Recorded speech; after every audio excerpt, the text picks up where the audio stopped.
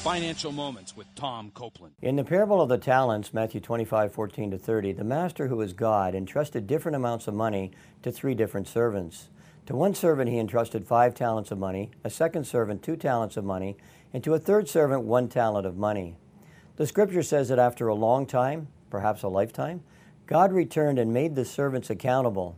Similarly, God has entrusted different levels of income to His children, so regardless of your income, you are accountable to God as to how you use His money. Romans 14:12 applies to all of us, so then each of us will give account of himself to God. And in 1 Corinthians 4:2 it says, "Now it is required that those who have been given us trust must prove faithful."